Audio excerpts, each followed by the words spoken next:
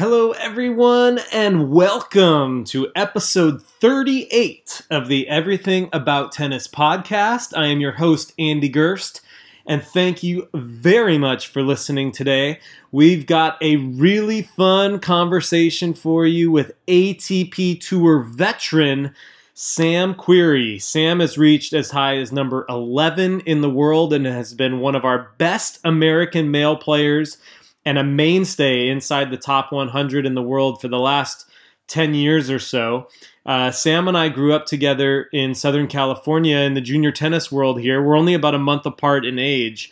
So it's been really cool watching him, along with a few other guys we grew up with, have such a long and successful professional career. It's been really fun to root for him all these years.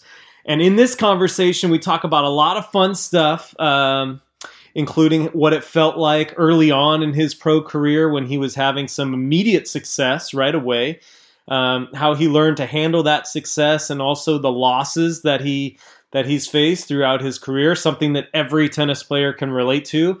And he also shared a little bit what it's like to share the court with some of the modern legends of our game: Roger Federer, Rafael Nadal, Novak Djokovic, Andy Murray, all guys except for Roger that he's beaten at different points in his career. You know, all tennis players make you feel a certain way when you're out there on the court with them and when they're playing their games against you. And so that was one thing I was kind of curious to hear what it was like to play those players.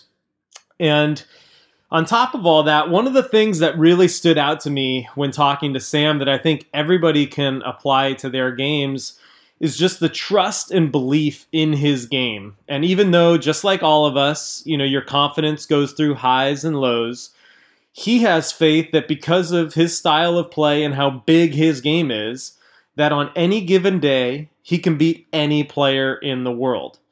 And while most of us out there can't have that kind of belief where we can beat anybody in the world on any given day, I think we can all have that trust and belief in our own tennis games, though, every time we step out on the court.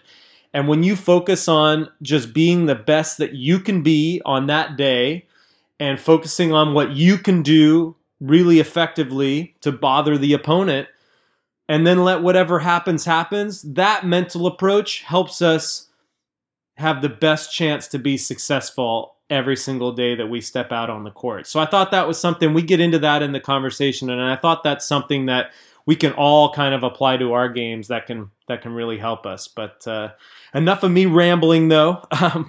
Let's move on. But before we get to the conversation, this episode is brought to you by Adidas Tennis. Depending on what type of tennis shoe you like, Adidas has the right fit for you. Are you looking for something with lots of cushioning, great support, and durability? If so, the new Sole Boosts that feature Adidas's signature Boost cushioning technology. Anyone out there that's got a pair of Ultra Boosts out there, you know what I'm talking about. The Sole Boosts are just super comfortable and offer lots of support. If you're looking for something super lightweight and fast feeling, the Ubersonic 3 is an awesome option that keeps you feeling low to the ground and completely connected to your movement. Also, those of you that are looking for some new tennis clothes, their new summer line just came out. So be sure to head to my show notes, click the links there, and check out all the great tennis product that Adidas has to offer. Also, this episode is brought to you by Cadence insoles, and by now I am completely convinced that you are not using these insoles in your athletic shoes or whatever shoes you're walking around in.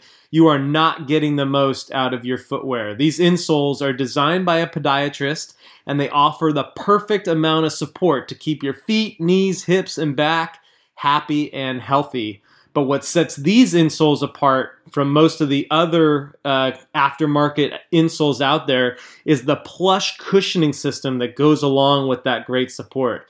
It makes them feel super comfortable and really keeps you happy all day.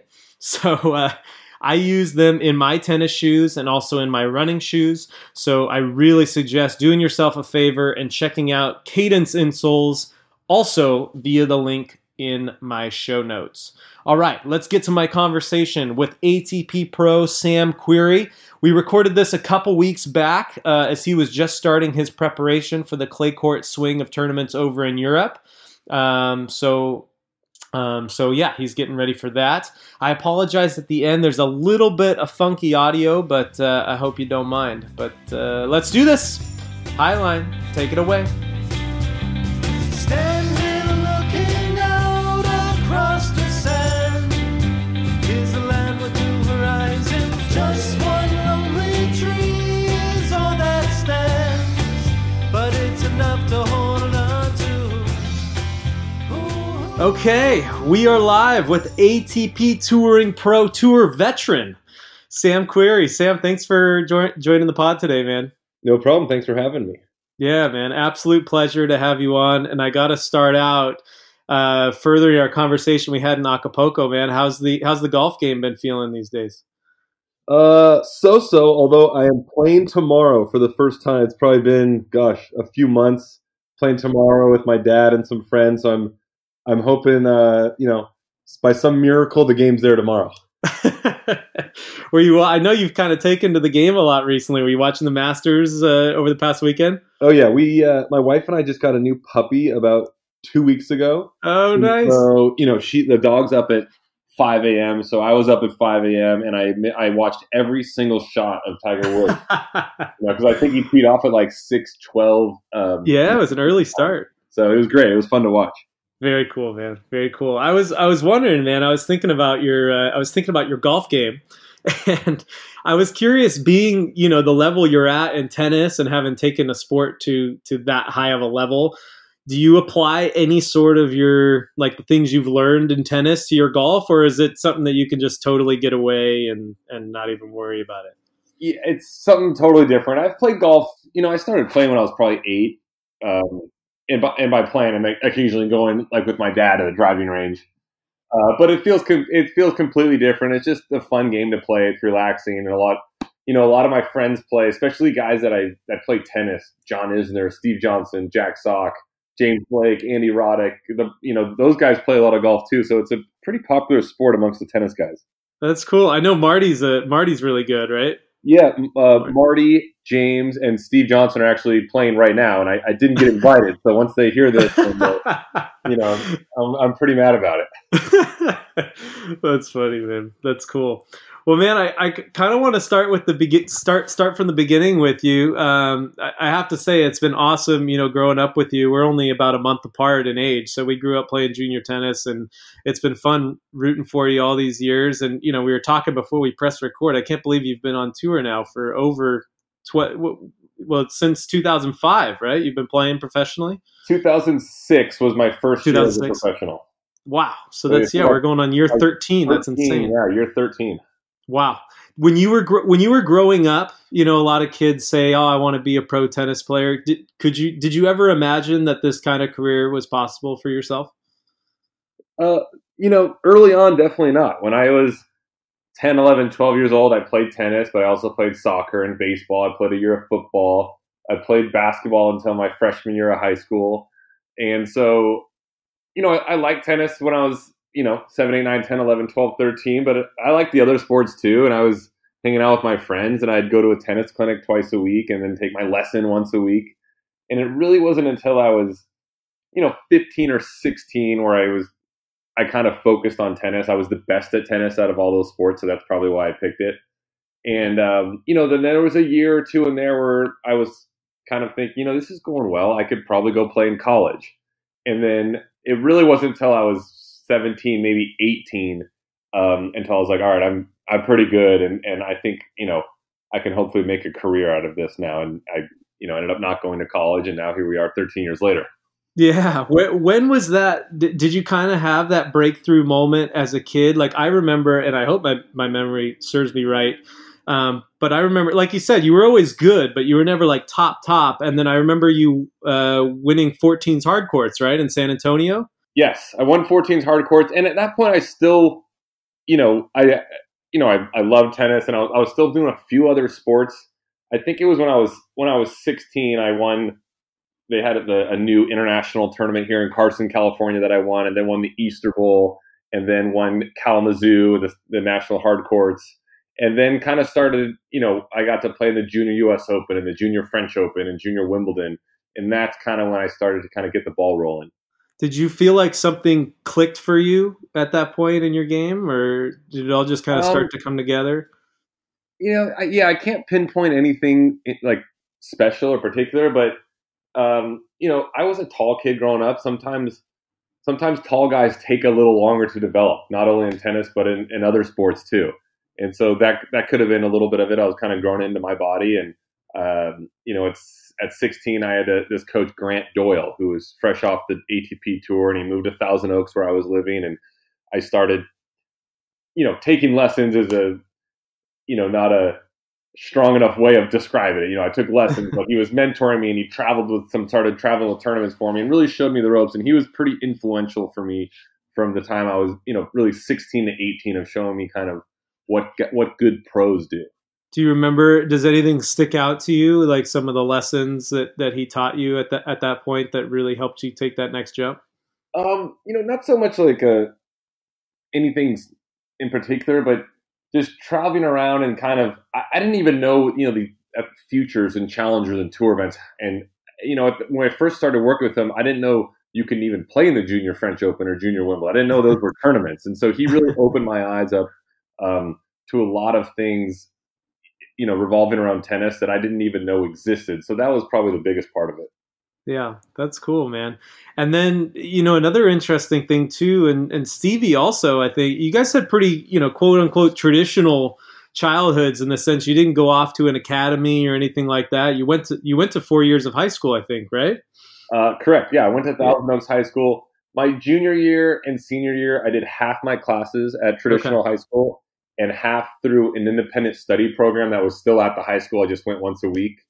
I was traveling to play some of these international tournaments, so I was missing, 50, 60 days of school a year. So I was kind of forced to do this other program a little bit. But yeah, for the most part, I went to traditional high school, went to prom, went to homecoming. My closest friends are all my high school buddies still. So it was nice to have that balance growing up.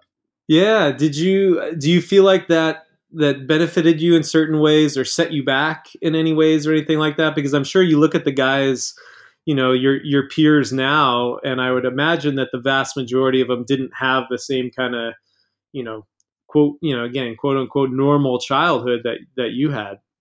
Right.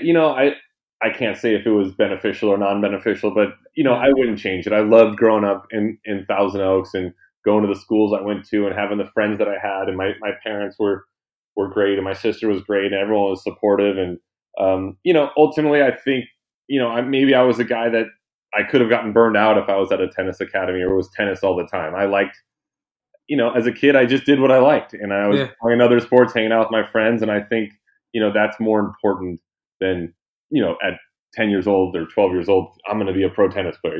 Do what you like, have fun. And then when you're a little later, you can focus on something a little more. Yeah. Do you mention burnout? Do you ever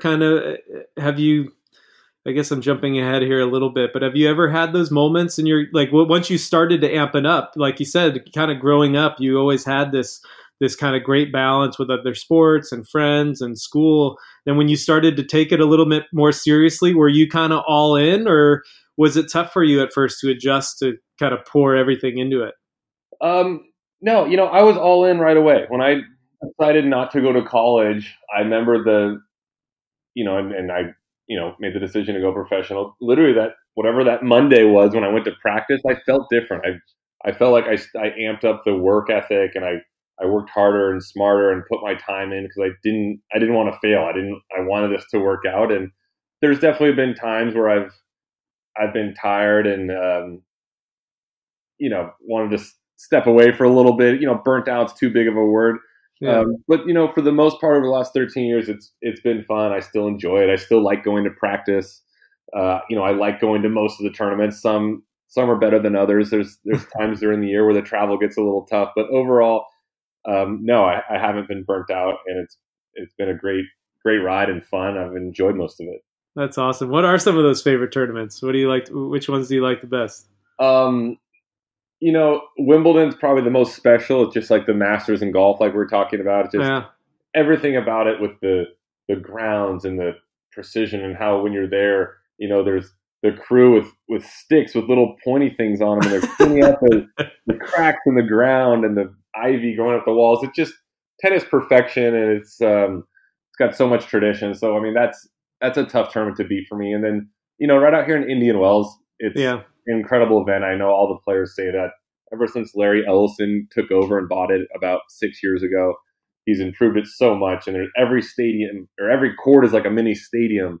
And every year as a player, when you go there, there's something new or some great kind of type of renovation.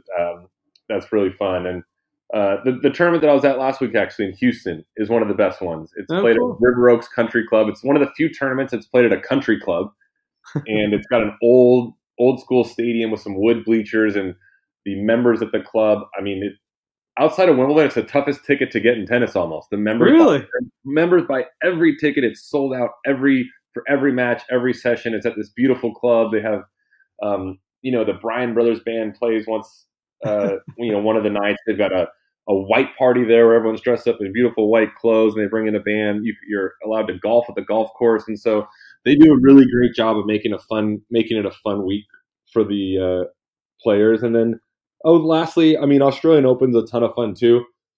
Part of it is it's, the venue's half a mile from downtown Melbourne. So, when you're, unlike the US Open where it's an hour trek out to Flushing Meadows, you feel like you're kind of in the city the whole time, which is fun. And you're also, the Australian Open, you're coming off a 2-month break of no tournaments in November and December. So you're always a little more excited to get down. Yeah, you're there. fresh. You're fresh and ready to go. Yeah, I was so impressed. That was the first time I've been down there was this year with Danielle, and I was so impressed, man. And Melbourne is such a cool city. Oh my gosh, like you said, you're right there, a half mile from downtown. You walk across the river, and oh man, all the great coffee and food and everything like that. It's a great event and such a fun city. Yeah, that's awesome.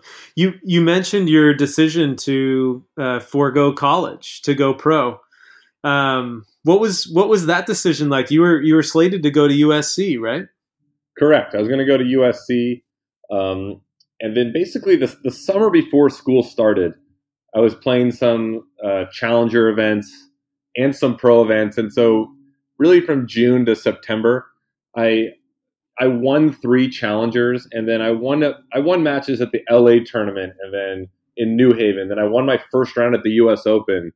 And so all of a sudden I was ranked 150 in the world off of 3 months of work, and I was playing really well. And at that point, it actually wasn't that difficult of a decision. I signed with an agent, and I was fortunate enough to get a clothing deal with Adidas and a racket deal with Prince. And so, I was kind of off the races at that point and had a lot of momentum. So I was bummed to not go to college to have that experience, but I couldn't turn down the opportunity, and it was kind of an obvious one at the time. Yeah, I hope my memory serves me right here, but I remember you getting a wild card. I think, was it a Futures in Hawaii or something like that? It was like your first event, and you got the wild card and won it. Am I off here, or is that right? It's a little off. I played a Futures in Hawaii. I can't remember how I didn't win it. Okay. I do remember I played a challenger in Yuba City. It was like my first challenger. Okay, maybe that was it. And then I won that. Okay. Like, you weren't far off. Yeah. But that's cool though. Yeah, and then the momentum just built so quickly.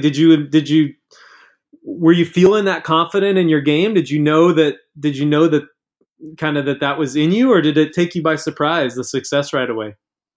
It might have taken me by surprise a little bit. I had done well in the juniors. I had won some ITF tournaments. I'd made the quarterfinals of the US Open Juniors and the quarterfinals of the French Open Juniors. I certainly wasn't expecting to make such an impact on the pros so quickly, but sports is all about momentum, and I just had a lot of it, back then in 2006, and won those 3 events, and then winning matches at the tour events. And so, I didn't know what was part of it too. You don't know what's going on in your team. I'm just playing turn. You don't feel any pressure. You have nothing to lose. And so it was almost easy in a way. I didn't really think about anything. And, a lot of times I wish I could have that mindset now, honestly. But, it caught me by surprise a little bit, but I knew I had talent. I knew I had a big game, and I'm glad that it worked out that way. I feel like if I didn't make those strides so quickly, I really would have been torn on, do I go to college? Do I turn pro? And I kind of maybe would have second guessed myself. But because I had the success so quickly, it really made me feel good about my decision to kind of forego college and pursue a pro career. Yeah. What were so you launched into this pro career, you're building this momentum, you're having that early success. Do you remember some of the first things that you learned, in those first couple years on the tour, like any of the things that maybe took you by surprise, or some of the things where you go, oh, okay, I really got to start doing things this way? What were kind of some of those early lessons you learned as a young pro? Gosh, it's tough to pick out any. I mean, it mostly just watching the other guys, watching whoever at the time was top 10, top 20, watching them work. And at the time, I was pretty close to Andy Roddick. He was really, influential and nice to me kind of when I was 17, 18, 19 years old. He would constantly invite me out to Austin, Texas, where he lived, and let me practice with him. There's a couple times where before the Australian Open, he would go to Hawaii and practice and kind of bring me along as a hitting partner would be what it was, but I was probably ranked, a lot of these times I was ranked better than, higher than 100 in the world. And just watching him work every day and do the right things and taking care of his body, that's probably kind of what I learned the most those first few years. Yeah. What was the difference? Like what was he doing that was different than what you were doing? It wasn't that I wasn't doing anything. I just didn't know what, again, I was new. I didn't know what to do. And he woke up every morning. He went to practice. He tried hard and focused day in and day out and just did everything he could to be the best that he could be. And whether he won matches or lost matches, just watching him do that day in and day out was, really nice to see. And it really, helped me kind of form a foundation of what to do as a professional. Yeah. You mentioned the winning, it doesn't matter with the winning or the losing, you still kind of keep coming back and kind of sticking to your process or whatever. And that's one of the things that kind of blows my mind when I'm looking out at the pro tour and stuff like that is you look at all these guys, all these girls that are so professional, they're doing so many things right. And what I think the casual fan a lot of time doesn't realize is half of these players go home on the first day. You know what I mean? And there's a lot of there's a lot of one and dones, or 2/3 of the players are going home after the second days. And I imagine that learning how to, especially coming off so much success too as a junior, was there kind of a process for you in terms of learning how to maybe deal with losing a bit more than you were used to? And what were some of the ways that helped you kind of use that to get better? Yeah, I mean, I won a bunch of matches right away, and then 2006 ended, 2007 started, and I won a couple matches at the Australian Open, then won matches in the U.S. in March and April, and then I hit my first trip to Europe on the clay. And I went over there with my coach, and I think I lost, maybe 7 or 8 first rounds in a row. Oh wow! And and this is that long ago, 2007. I didn't have an iPhone in Europe. You're just kind of over there with your coach, and you lose on Monday, and you wait around. I was waiting around 6 days, and for the next tournament, then I lose on Monday again. Then wait around for 6 days and lose on Monday again. And it was kind of eye opening, because I think for a while there in my head I was like, oh my god, I'm going to be ranked 5 in the world here pretty soon. But it's not that easy, and that was kind of a reality check for me. And then I went over to play on after the French Open that year, I came back home for a week, then went back and played on grass. And even though I've had success on grass now, grass is a tough surface to play on for your first time. It's to move on. And, even Pete Sampras lost at Wimbledon his first couple of years early on. And then I went to Wimbledon and lost first round, and the tournament before that lost first round. And so that's kind of when I was humbled and set back into reality. And, after that kind of, I don't know if you'd call that a lesson, but it kind of let me know that, hey, guys are good all over the world, and I'm not just going to come in here and win every match right away. And, after that, I kind of had to get back to work, get a plan together with my coach, and then kind of start on the next path. Yeah, is it easy for you? Is it like just kind of the way you're made up mentally and emotionally? Is it easy for you in those moments to just say, okay, well let's kind of reassess and keep coming at it, or is it were there some tough moments in there where it's like because I imagine, yeah, I mean losing 7, 8 matches in a row for the first time in your career probably that had to have made an impact a little bit. Yeah, it did. And, honestly, I don't remember that much Yeah, of really how I felt after that. Because at the time I was still 19 years old and ranked probably 65 in the world. So, right. I was always pretty good about kind of stepping back and kind of looking at the big picture and saying, okay, look, this has been a tough stretch, but, well, you need to look at tennis over the course of a 12-month calendar, not a 7-week calendar. And so, I feel like I've always been good at that. And I stepped back and I was still young. I was still ranked high. I had the summer hard court swing coming up, and then I got the ball rolling again, and then was able to kind of get things going. Do you schedule things out for a 12-month span in terms of like obviously the tournaments now you kind of know what you're going to, but like in terms of training and stuff too, are there certain things you build in there like periodization where you're going, okay, in this month here I'm working towards this, or this month here I might have to be willing to make a couple more mistakes because I'm building here, kind of referring to that longer term vision. Is that pretty explicit? Are you writing that out? I'm not writing it out. And in tennis, you have to be flexible. Yeah. So, over the years, the way tournaments work, you enter into a tournament 6 weeks prior to the event, right? And you're entered based on your ranking at that time. So, you try to do your best. I usually have a general outline of what tournaments I'm going to play during the year, but there have been years where, for example, there's tournaments in Cincinnati and Toronto. And if you're ranked 50 in the world or better, you'll get into it. If you're ranked 70 at the time, you're not even going to get into that tournament. So then you kind of have to be flexible with, all right, maybe I'll go play a smaller tournament, or maybe I might take a week off there. So a little bit of your calendar always depends. You have to be flexible because based on your ranking, you don't know where you're going to get in always. But for the most part, my schedule's been the same. And I usually take a little chunk before I go to Europe on the clay to prep and get stronger or hopefully get stronger and faster and better at tennis.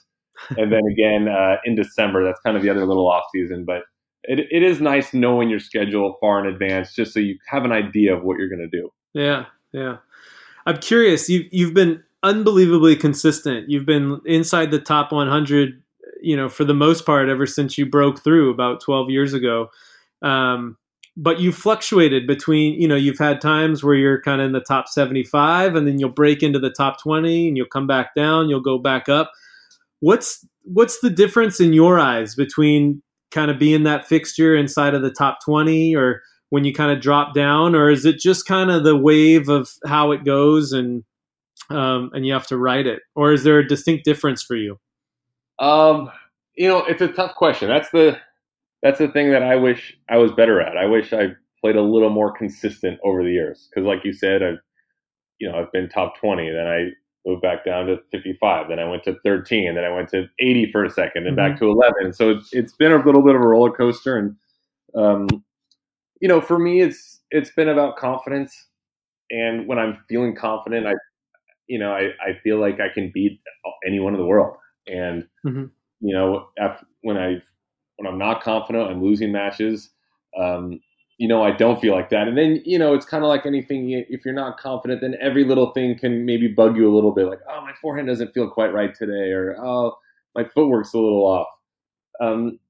But I at any given moment, I feel like I have a big enough game that I could make a run at a tournament and have these big results. So that's the one kind of, belief that I've always really had. But I do wish that I had figured out, and I still have years left. I'd love to put together more consistent years in a row and end in a higher ranked place than I'm at now. Are there players that you look at that are kind of having that consistency year in, year out that you look to and you can kind of identify maybe some of the things that they're doing, or is it kind of tough to say?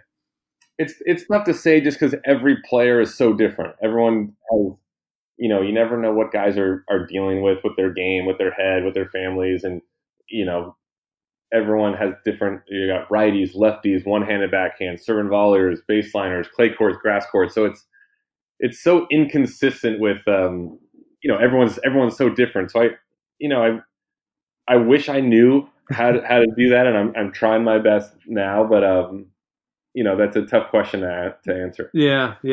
You mentioned you have the ability to beat anyone in the world and make runs in whatever tournament you play. And I was really excited to ask you. When you reflect on your career so far, what are kind of your favorite moments in your career? What stands out to you? There's probably 4 or 5. Early on, my first title that I won in Las Vegas. Mm-hmm.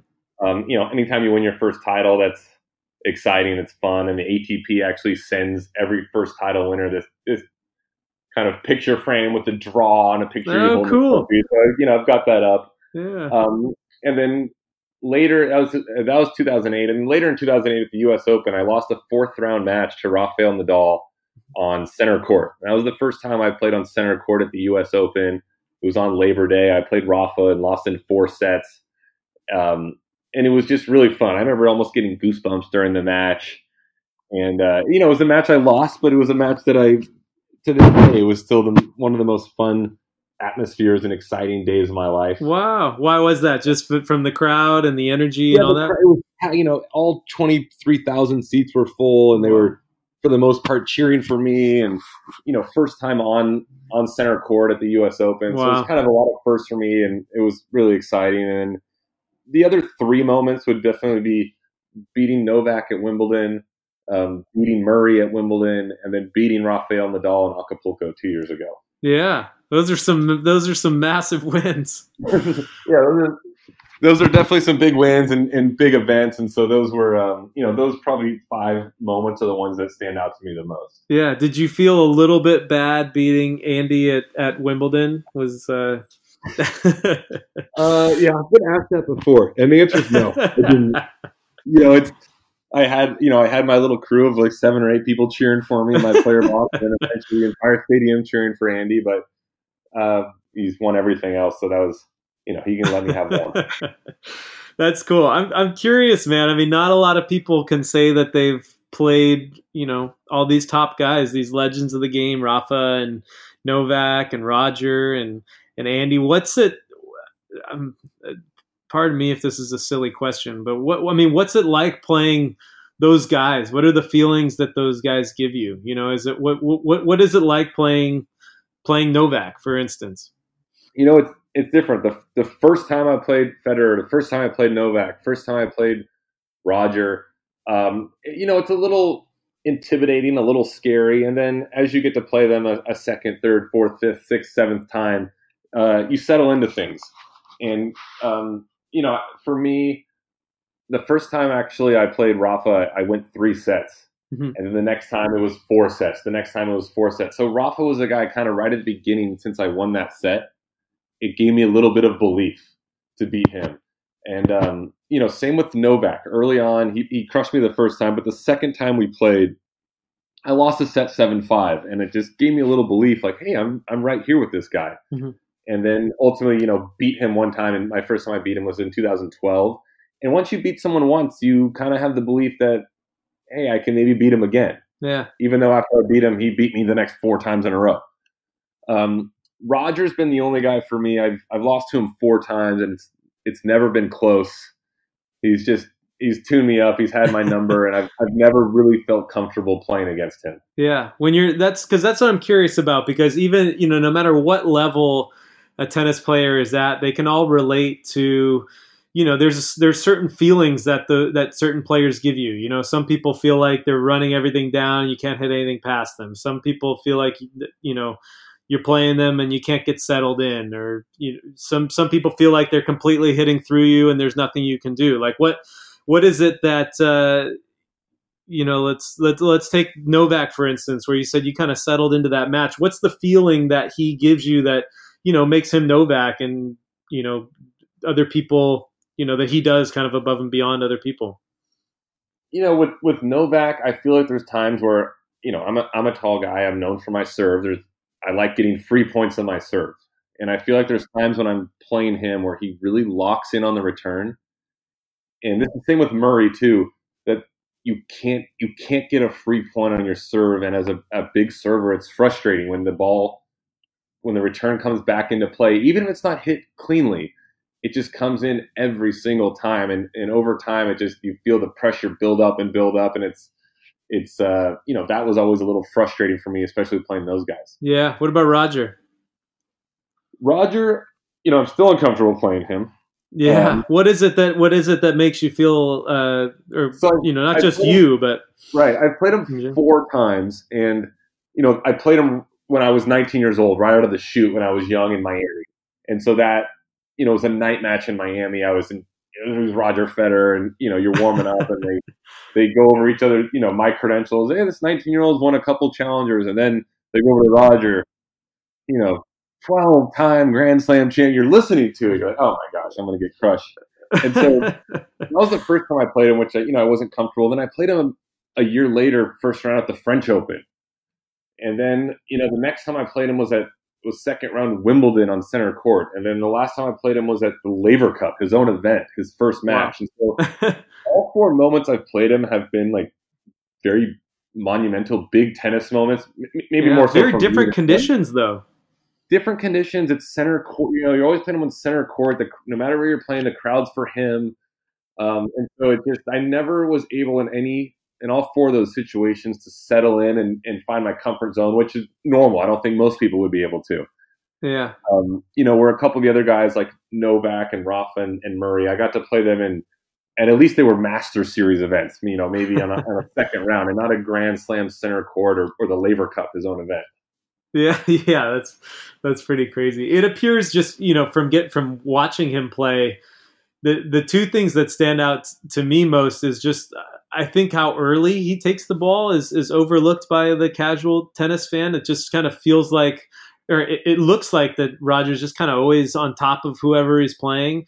And then also he's got this, he looks obviously aesthetically perfect when he plays, right. But he almost plays like a junk baller in a sense where he's never giving you the same ball twice and he's not giving you a bunch of rhythm. Is that kind of accurate or not really?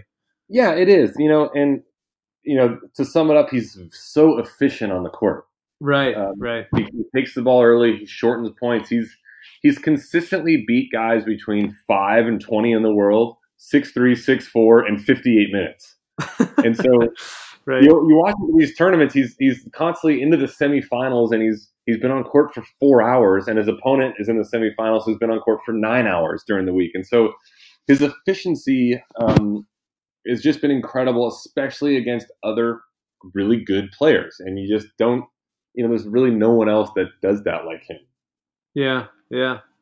Are you're seeing a new era of player now coming up? This whole next gen group of guys. Are there guys in that group that stand out to you that maybe you've played and you kind of feel their games and go, wow, this guy does a lot of things well, does a lot of things to bother me?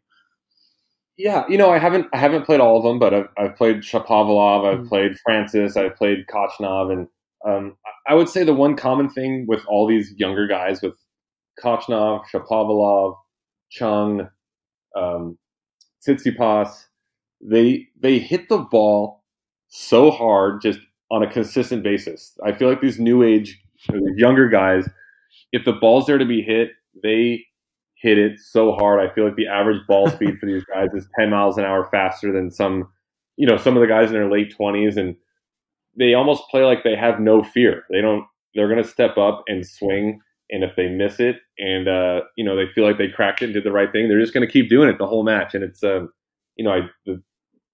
it's tough to play against, when these young guys are just taking cuts, and it honestly looks like they don't care if they miss.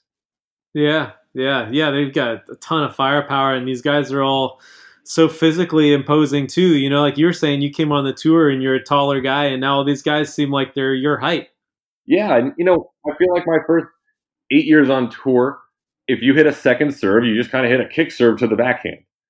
And now these guys, everyone's hitting second serves at 110 miles an hour to all places on the court, and it just kind of see the evolution of the game a little bit with these younger guys. Yeah. That's cool, man. At this point in your career, where do you see your game? Are you still trying to add things to your game? Are you trying to kind of tidy up and just improve what you've got already? And kind of where are you at in terms of your game development? Look, I'm trying to get better every day. If once the day comes where you're not really trying to improve or evolve, I'm sure that's kind of going to be the day that I'm going to stop, because I feel like everyone's heard this. If you're not improving or not looking to get better, you're getting worse in a way. And Yeah. so I'm working full time now with Vahe Azadorian, who's helped me over the years. Craig Boynton was coaching me for 3 years, and Vahe would help me here in LA, and now I'm full time with Vahe. So I feel like I'm kind of turning over a new leaf. I think that's the term, and I'm really kind of going at it again. And I feel like I'm going to try to hopefully make a run and get the ranking back up and kind of finish these last handful of years on a high note. And I'm hoping with him, helping me, it's going to work out, and I can just keep getting better and better. And, so that's kind of my plan right now. That's cool. Okay, I'm going to ask you a selfish question, but as you've been doing this for a long time, the ropes. There's a lot of lessons you've learned. What role does ideally does your coach play now? Like, what are you trying to get out of him? How does your coach kind of best serve you at this point in your career?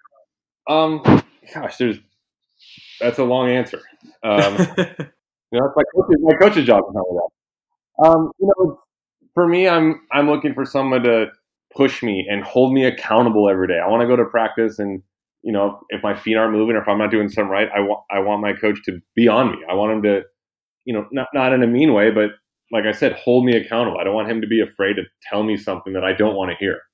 Yeah. And so that's what I'm looking for, kind of on the surface, but then also someone that, when it comes to, I'm someone who likes very specific things. If I miss a forehand, why did that happen? Not just like, oh, you hit it in the net, aim higher. Well, obviously aim higher. I want to know were my feet in the right position? Was my spacing correct? And so I want a coach that really, now for my career knows those little technical details. And I feel like, Vahe is a great coach for that. And then, also it's someone you got to get along with, because you are on the road with this person, half the year. It's a lot of days in Europe together. It's a lot of dinners together. And it's, you want to enjoy the person's time if you're going to be around them that much.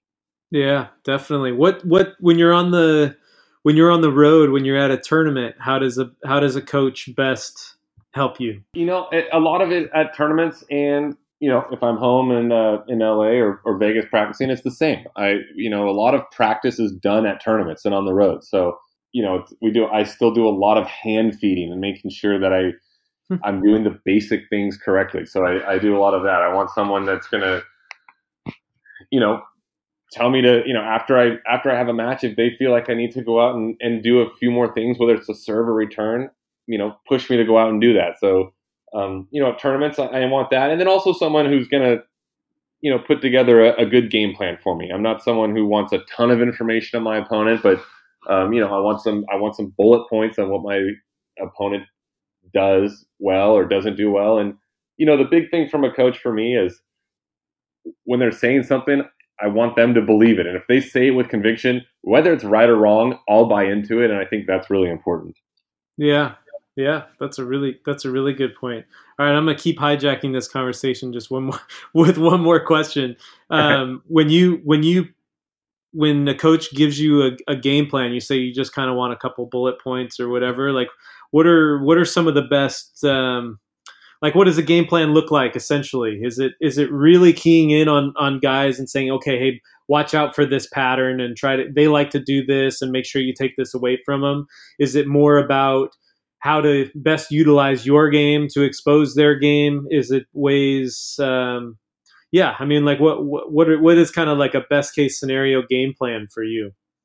For me, 95% of what I do is I'm going to just do what I do. I want my opponent to react to what I'm going to do. I've got a certain skill set. I'm going to go out there and serve big and try to hit big forehands and look to take the ball early and come to the net and impose myself on someone. I'm not going to change my game because, oh, hey, this guy has a good backhand, so don't hit 2 forehands to their backhand. I'm going to do what I do and make them hopefully adjust to me. It's little things where, maybe a coach might say, hey, this guy likes to work the ball into the deuce court, generally speaking, or this guy on second serves, 90% of the time they're going to hit it to your backhand. Yeah. So it's little things like that, and some people like to receive more information. I'm someone who doesn't. I'm someone who, when it comes to first serve tendencies, I never want to know where his tendencies are serving on the first serve. I don't like knowing that. It's a little bit like a baseball player up in the box. Some don't want to know pitchers' tendencies because if you tell me this player likes to serve wide 51% of the time, for some reason in my head I find myself guessing wide 100% of the time. Right. So there's certain things I like, but like I said, for the most part, I'm gonna worry about my game and hopefully make my opponent adjust to me. Yeah, I think that's the biggest thing. I would completely agree. Is I think a lot of people get so caught up in trying to change and do things different and go outside of their comfort zone. And really, when you're playing your best tennis, all it comes down to is doing what you do. Be the best version of you, and go out and do what you do. And then if there's things that you can foresee your opponent doing that can maybe take you out of that, then that's where you want to make your slight adjustments. But I love how you put it. You said, hey, 95% of what I'm doing is just what I do, and I'm going to impose my game on them. And I think that's really when people are playing their best tennis, I think. So yeah, it's easier to worry about or focus on what you can do rather than what your opponent can do. And obviously sometimes you need a plan B in place, but plan A is do what you do. Yeah, absolutely. You mentioned you don't know how much longer you'll play. I'm not going to make you give. I'm not going to ask you. How long, but how much do you think about life after tennis? Does that occupy your mind much or not really? A little bit. When I first came out at 18, I think if you would have said, hey, you can play till you're 30, I'd have been, that's great, because at the time guys were kind of playing till 30 and then they would stop. Yeah. And now that number's 35. With Federer and Wawrinka and Djokovic and Nadal aren't that old, but they're still playing at an extremely high level at 31, 32. And so, like I said, it's hard to give a number on how much longer I'm going to play, but as long as I'm enjoying it and still don't mind traveling and I keep playing. And I definitely think about life after tennis. I got married in June of last year. Yeah, congrats. Thank you. My wife comes with me to a handful of tournaments. She's been to them all now, and so she comes to the one she likes. She gets to pick now. Yeah, and so surely here we're gonna start, thinking about family, and then, who knows what's gonna happen after that. And I haven't given much thought to what it's gonna be like after. And I'm, I hope I can do this for a little while longer, and then worry about it after that. Yeah, that's cool. Yeah, you don't know what road you'll go down. Any second career options? There's nothing that jumps out to you. Nothing that jumps out right now. No. Well, cool, man. Well, you mind if I usually like to end with a couple rapid fire questions and kind of compile everybody's answers. You mind if I finish with a couple of those? Yeah, let's do it. Cool. What's your how do you typically kill time on the road? Steve Johnson and I split a physiotherapist, so I spend a lot of time on the table now that I'm a little older, stretching and massage and doing cupping and dry needling and things like that. You're getting old, man. Yeah. Otherwise, in the cities now, I've got my favorite restaurants at places that I go to, and I still like just walking around random cities. I don't mind throwing headphones in and going on a walk for a couple hours. Cool. And kind of just seeing what's out there. I'm curious. Yeah, restaurants on the. I know you're holding it down on the west side of LA now. What's your restaurant spots over there? So my wife's a great cook. We cook at home. We cook at home. She cooks at home probably 4 nights a week. I do the dishes, but so we'll do that. And I'm on the spot right now. I can't think of one restaurant that we go to. No? We mix it up, but there's so many good ones within a 5-mile radius. Yeah, my girlfriend really likes what is it? Blue Plate Taco? Is that Blue one Plate of them? Taco's great. R&B Kitchen's good. This place called Superba is really good. Uh-huh. There's the Mar Vista near our house, which is good. So there's there's an endless supply of good restaurants here. Yeah, there's so much. There's so much. Do you have a favorite tennis book? Ooh, no, sorry. No. When you're under pressure, what do you like to remind yourself or tell yourself? When I'm under pressure, I like to remind myself or tell myself to hit big. I don't necessarily always do it, but I try to hit my way out of pressure by, going for more almost. Okay. All right. I like that. All right. Last one. I always like hearing the answers to this one. If you were coaching yourself, maybe as a junior or when you were first starting out on the pro tour, what would you tell yourself?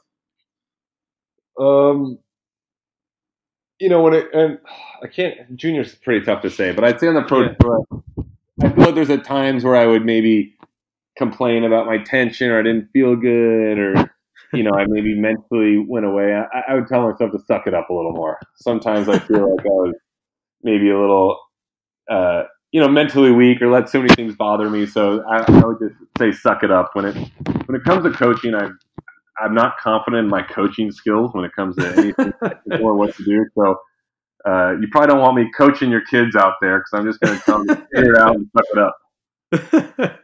That's all right. Hey, a lot of times that's the best advice you can give. Yeah, exactly. Sometimes when I'm playing out there and I'm not feeling good, I tell myself to make it as I make contact every ball. Oh, that's good. That's really good. Make it. And it seems to help. That's cool, man. Well, that's a good last words of wisdom to close with, man. I appreciate you doing this with me. This was fun. What's like you were mentioning before, you got a few weeks here, you're home, and then you're heading off to Europe? Yeah, my first tournament in Europe will be Geneva, and then the second one will be the French Open. Very cool. And what's the best way for people to follow you and follow what you're doing? The results, on the ATP WTA app are great. I'm probably I know. I'm probably the only person in the world without a Twitter. I don't have Twitter either. I've got Instagram that people can follow. I'll throw a post up every couple months. But you can definitely, occasionally I'll put a good one up there. Not super active on the social media. No, and it's mostly non-tennis related items. Yeah. I gotta get better. Cool. That's cool. Well, Sam, I appreciate you doing this with me, man. This was fun, and hopefully, I'm sure I'll probably see you over in Carson when we're both over there training. Definitely. Hopefully, see you there. Very fun interview there with Sam. I hope you guys enjoyed that, and I want to thank Sam for taking the time out of his training schedule to have that conversation with me. If you like what you heard, please go back, check out some older episodes. We just talked to Marcos Giron, also from the Thousand Oaks area where Sam is from.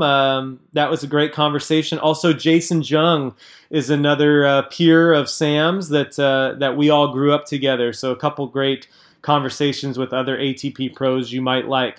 If you haven't already, please subscribe to the podcast on iTunes, SoundCloud, or Stitcher, wherever you're listening to this. That's really the best way to support the podcast and also stay up to date on anything new that comes out. If you feel so compelled, leave me a star rating or a review on any of those platforms as well. Also, follow me on Instagram at AndyGerst10S. And that's a good way to stay up to date on what I am up to, not only with the podcast, but in life. That's all I got for you this week. Thank you, listeners, for taking the time. I know this is a long podcast, so I really appreciate you taking the time to listen to this. Hope you enjoyed. Hope you got something out of this that you can take and apply to your game and make you a better player right away. And we will talk to you next week.